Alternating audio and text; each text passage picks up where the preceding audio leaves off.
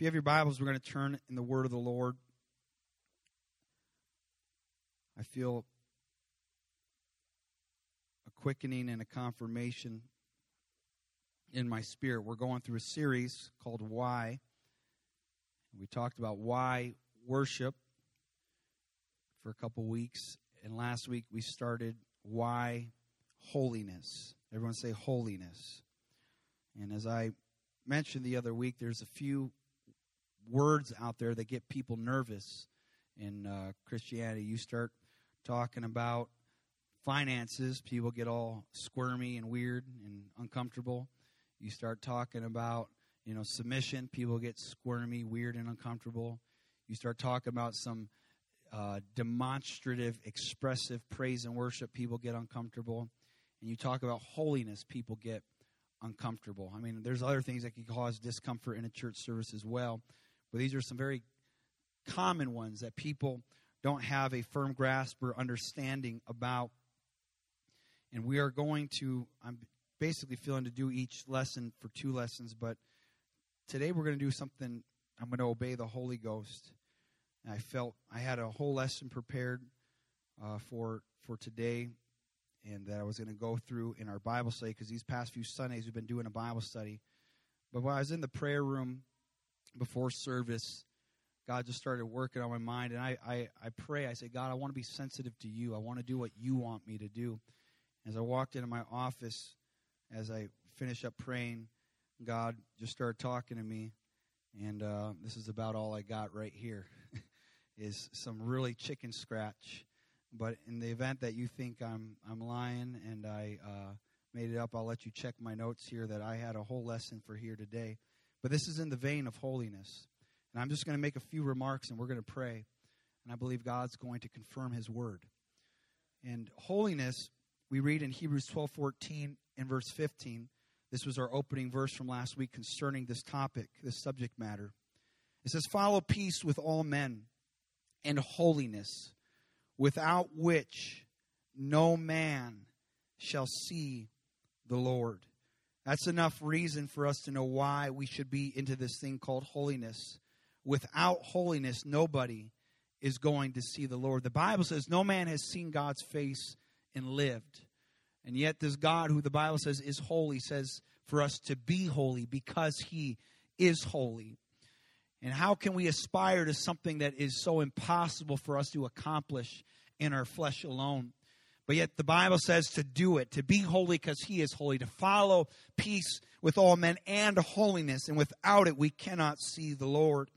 And to look diligently, lest any man fail of the grace of God, lest any root of bitterness springing up trouble you. And thereby many, someone say many people are defiled.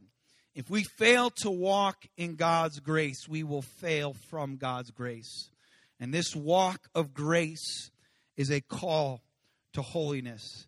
And I'm just going to try to convey to you a couple quick things that I felt the Holy Ghost just impress on my heart. When you think about this holy God, remember in the beginning of time, there was nothing, there was nothingness. It was just a big abyss. But there was a holy God who created all things that you see. The Bible says, now faith is the substance of things hoped for, the evidence of things not seen. And so there was things not seen, but by faith we believe that God spoke all of this into existence. And God spoke this and it was perfect. God saw it and it was good. He made Adam, He made Eve, and they were without sin in the garden. But here Adam and Eve were able, without sin, to walk with God, this holy God. And people get all weirded out about this concept of holiness. But He is a holy God. And this holy God has given us His holy word. And this holy God that's given the holy word has given us a holy church. And He gave us a Holy Spirit. And He is surrounded by holy angels. We ought not to stray around from a holy subject called holiness. It is who God is. But we can be intimidated by this holy God because He is holy. He is perfect. He is sacred. He is pure. As we talked about the definition of holiness, a pure, sacred God without any error, that is set apart from anything else that you can conceive in your mind. But Adam and Eve sinned, and now there is this chasm between God and man. And when man was separated from God, we see the effects of an unholy life in the contrast of a holy God. We have Cain, who kills his brother, and he is forever an outcast for the rest of his life. We have Achan, this one man in the Bible who simply just did one mistake. He basically was obeying, doing everything right, but he decided just to hold back some things. He took some goods that God said not to take, and he hid them in his tent. And because this man stole, because this man had just something called greed, it cost him his life. It cost him his wife's life. It cost him all of his children's life.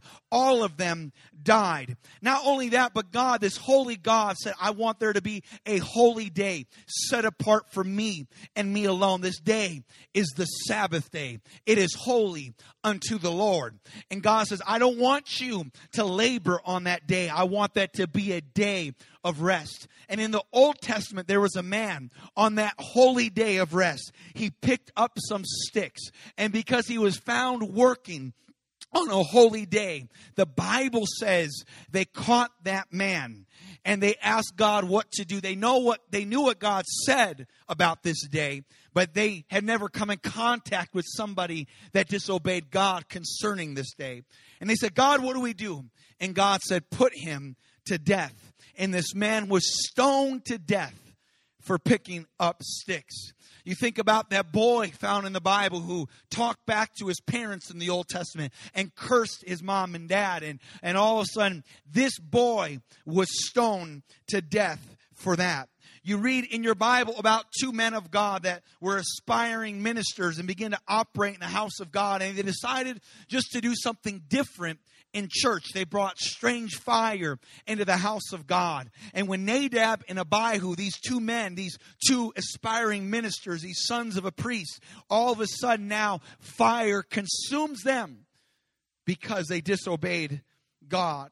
Then you read about Uzzah. We talked about him a few weeks ago in worship when they were bringing back the ark of God. And prior to this moment, see, the Philistines took the ark of God and brought it into their land. And so the children of Israel wanted that back. And the Philistines were getting disease and all this kind of stuff. And so they tried to relocate the ark. And one of the people that had the ark, they opened up that ark, the holy presence of God. And the very holy presence of God absolutely destroyed everybody that looked upon this holy ark and the holy presence of God. And then this man named David, this king that wants to bring the ark back to the children of Israel. They brought it on an ox cart and it began to wobble. And a man that put his hand on this holy ark, representing the holiness, the holy presence of God, was smitten dead because he was not ready to handle God's holiness. He did it incorrectly.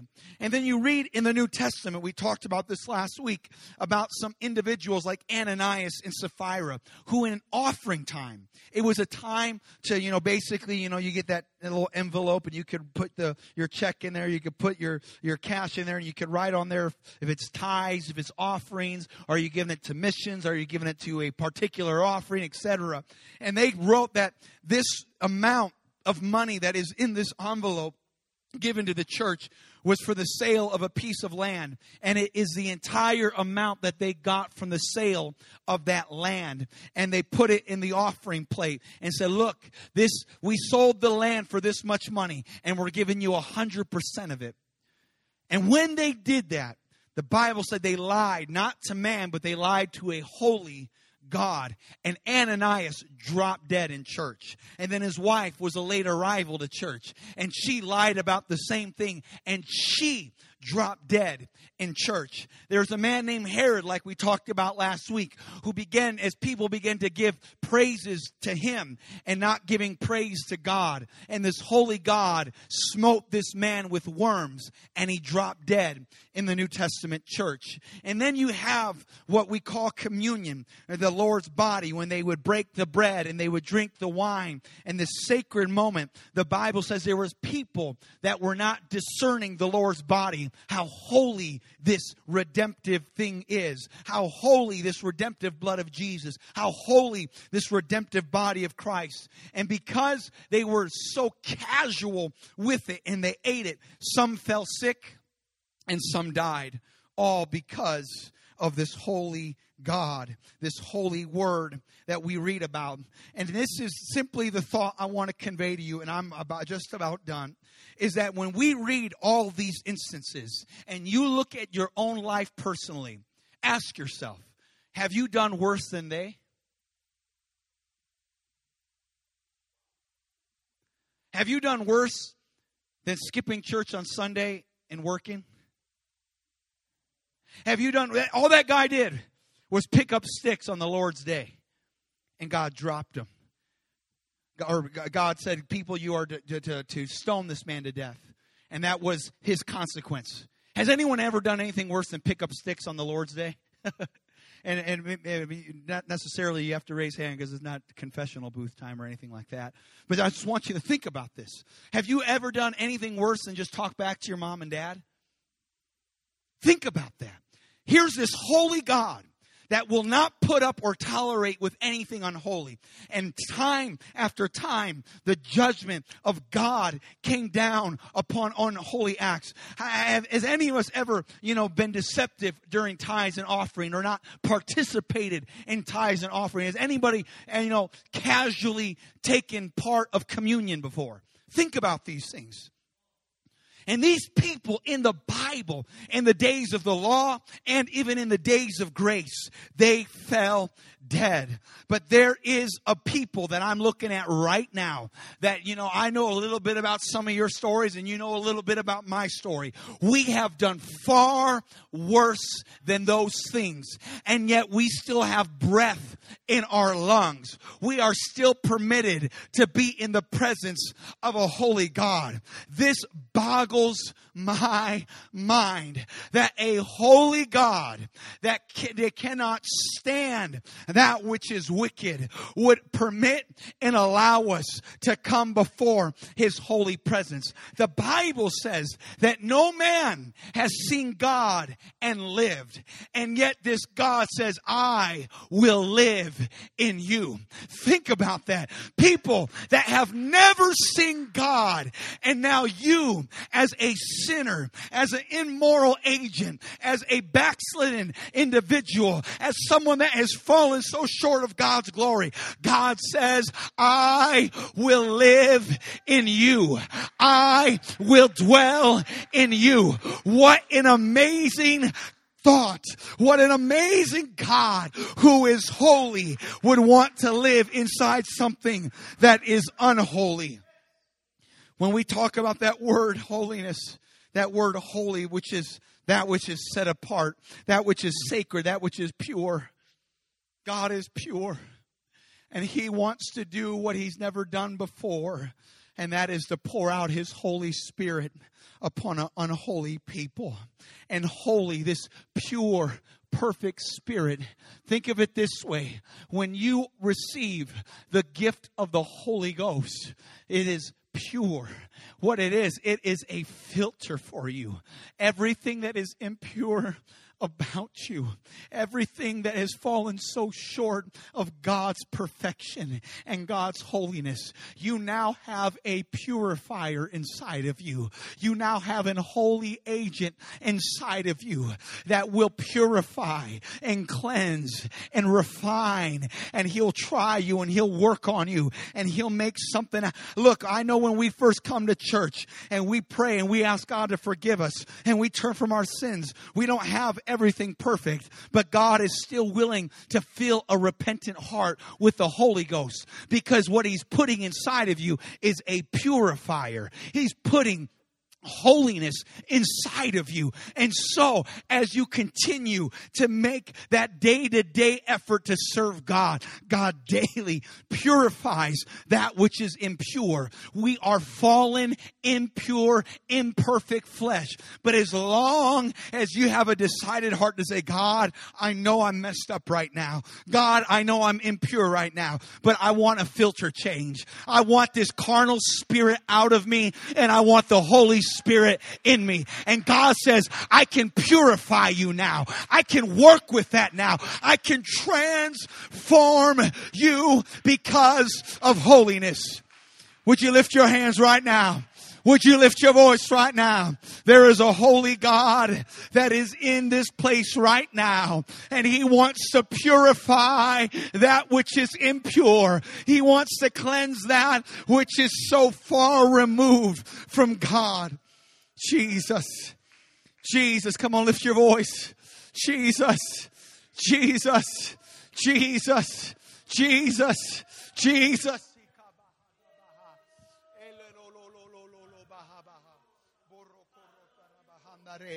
Hallelujah, hallelujah, hallelujah, hallelujah. This is not necessarily about where you are. It's where God can take you. It's where God can place you. Because like we talked about, why worship? It's not let everybody that has their life put together praise the Lord. It's not everybody that has their whole life figured out praise the Lord. It's not let everything that has all their I's dotted, their T's crossed praise the Lord. It's just simply let everything that hath breath praise the Lord. That's the only qualifier you need right now to reach out to God. And if you have breath and you give it to God, God will give you an exchange. God will take that impure, immoral agent out of you, and He'll forgive you. He'll take that carnal spirit out, and He'll put a Holy Spirit in there, and it will clean that which we thought never could be cleaned. One of the reasons why the devil fights holiness so hard is because you get to experience something at a whole nother level he never got to experience. All that happened with the devil is he got lifted up with pride. And God kicked him out of heaven. Pride putting him above God, his will above God, thinking his ways are superior to God. And God kicked him out. Anyone ever struggled with pride before? Everyone like your way more than God's way before? All of us have had some element of pride inside of us. And this devil, who was a holy angel around a holy God, giving holy praises, was thrown down from heaven. And he was the epitome of unholiness. And unholiness wants to fight holiness, because God lets you taste something the devil can never taste, and that is forgiveness. Holiness is God's extension of forgiveness. That God would forgive the unforgivable. That God, the very first sin was unforgivable.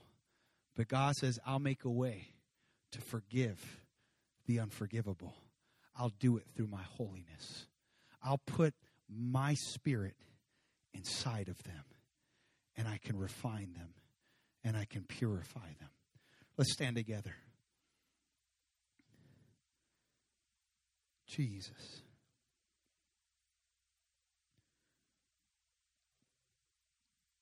Jesus.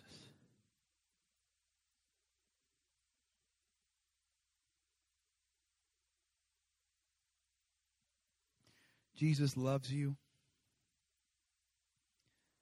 His holy name, His holy presence, His holy blood is not to make you feel like a pathetic idiot that doesn't deserve diddly squat.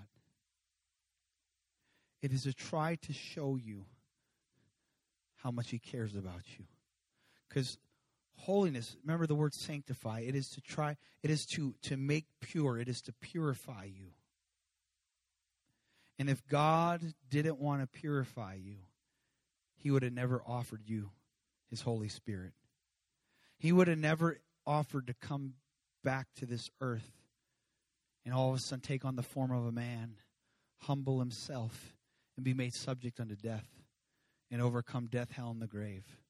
But because Jesus loves you, He's given you His Holy Spirit. I wonder if my wife can come and play the piano. Just some soft music. It doesn't matter what song. But I would like us to gather around this altar together as a united group of people, as a church, as a family, as a body. I would encourage everybody to come. I would ask nobody to stay back, please. I know I can't force anybody to do anything, but I would ask you to be respectful of that, please.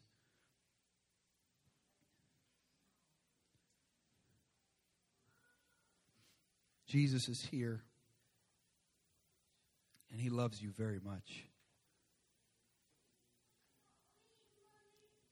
Think about all the people in the Bible that died because they fell short of God's glory and God's holiness. And we look around, we all know that we've done things worse. We've said worse things to our parents than some of these guys in the Bible said. We've done some things that legitimately deserve to be locked up for a long, long time. In fact, forget just the laws of the land. We deserved for the pit. There was a scene in the Bible in the days of Moses where people rose up against spiritual leadership, and the earth opened up and swallowed them. I mean, at some point in your life, you probably piped up against spiritual leadership and had a rebellious spirit about you. But here we are on this side of the earth's crust still. Thank God for that. People that have done far less worse than we've done. People that have never tasted the grace and the mercy of Jesus Christ and been forgiven, filled with the Holy Ghost. And they messed up. But then God has given us the Holy Ghost, and we've messed up, and we've strayed away at times. I am a prodigal child. I am someone that tasted of this truth and tasted the sweet presence of God and walked away for years. That's far worse than anybody that walked away from God that never tasted the grace of God. And I tasted the grace and walked away. And yet Jesus says, I'll still take that carnal spirit and I'll give you a refilling of my Holy Spirit. And I will purify everything inside of you that's impure. That's the love of God. Holiness is the love of God. Holiness is God's willingness to give you forgiveness. Holiness is the loving kindness of God. And is there anybody here right now that would like that holy fire of God to change out a filter right now? God wants there to be a filter change right now. God wants to purify somebody right now. Come on, you don't have to be condemned right now. There's grace in this place right now. There's mercy. Holiness is not judgment. Holiness is God's willingness to offer you forgiveness right now. Would you lift your voice in the name of the Lord Jesus? That's it. There's mercy in this place because there's a holy God. There's grace in this place because there's a holy God. Oh, Jesus, I'm sorry for my sins. I'm sorry for my mistakes. I'm sorry for messing up. I ask that you would create in me a clean heart. I pray you renew a right spirit within me, Jesus. That's it. The mercy of God is here.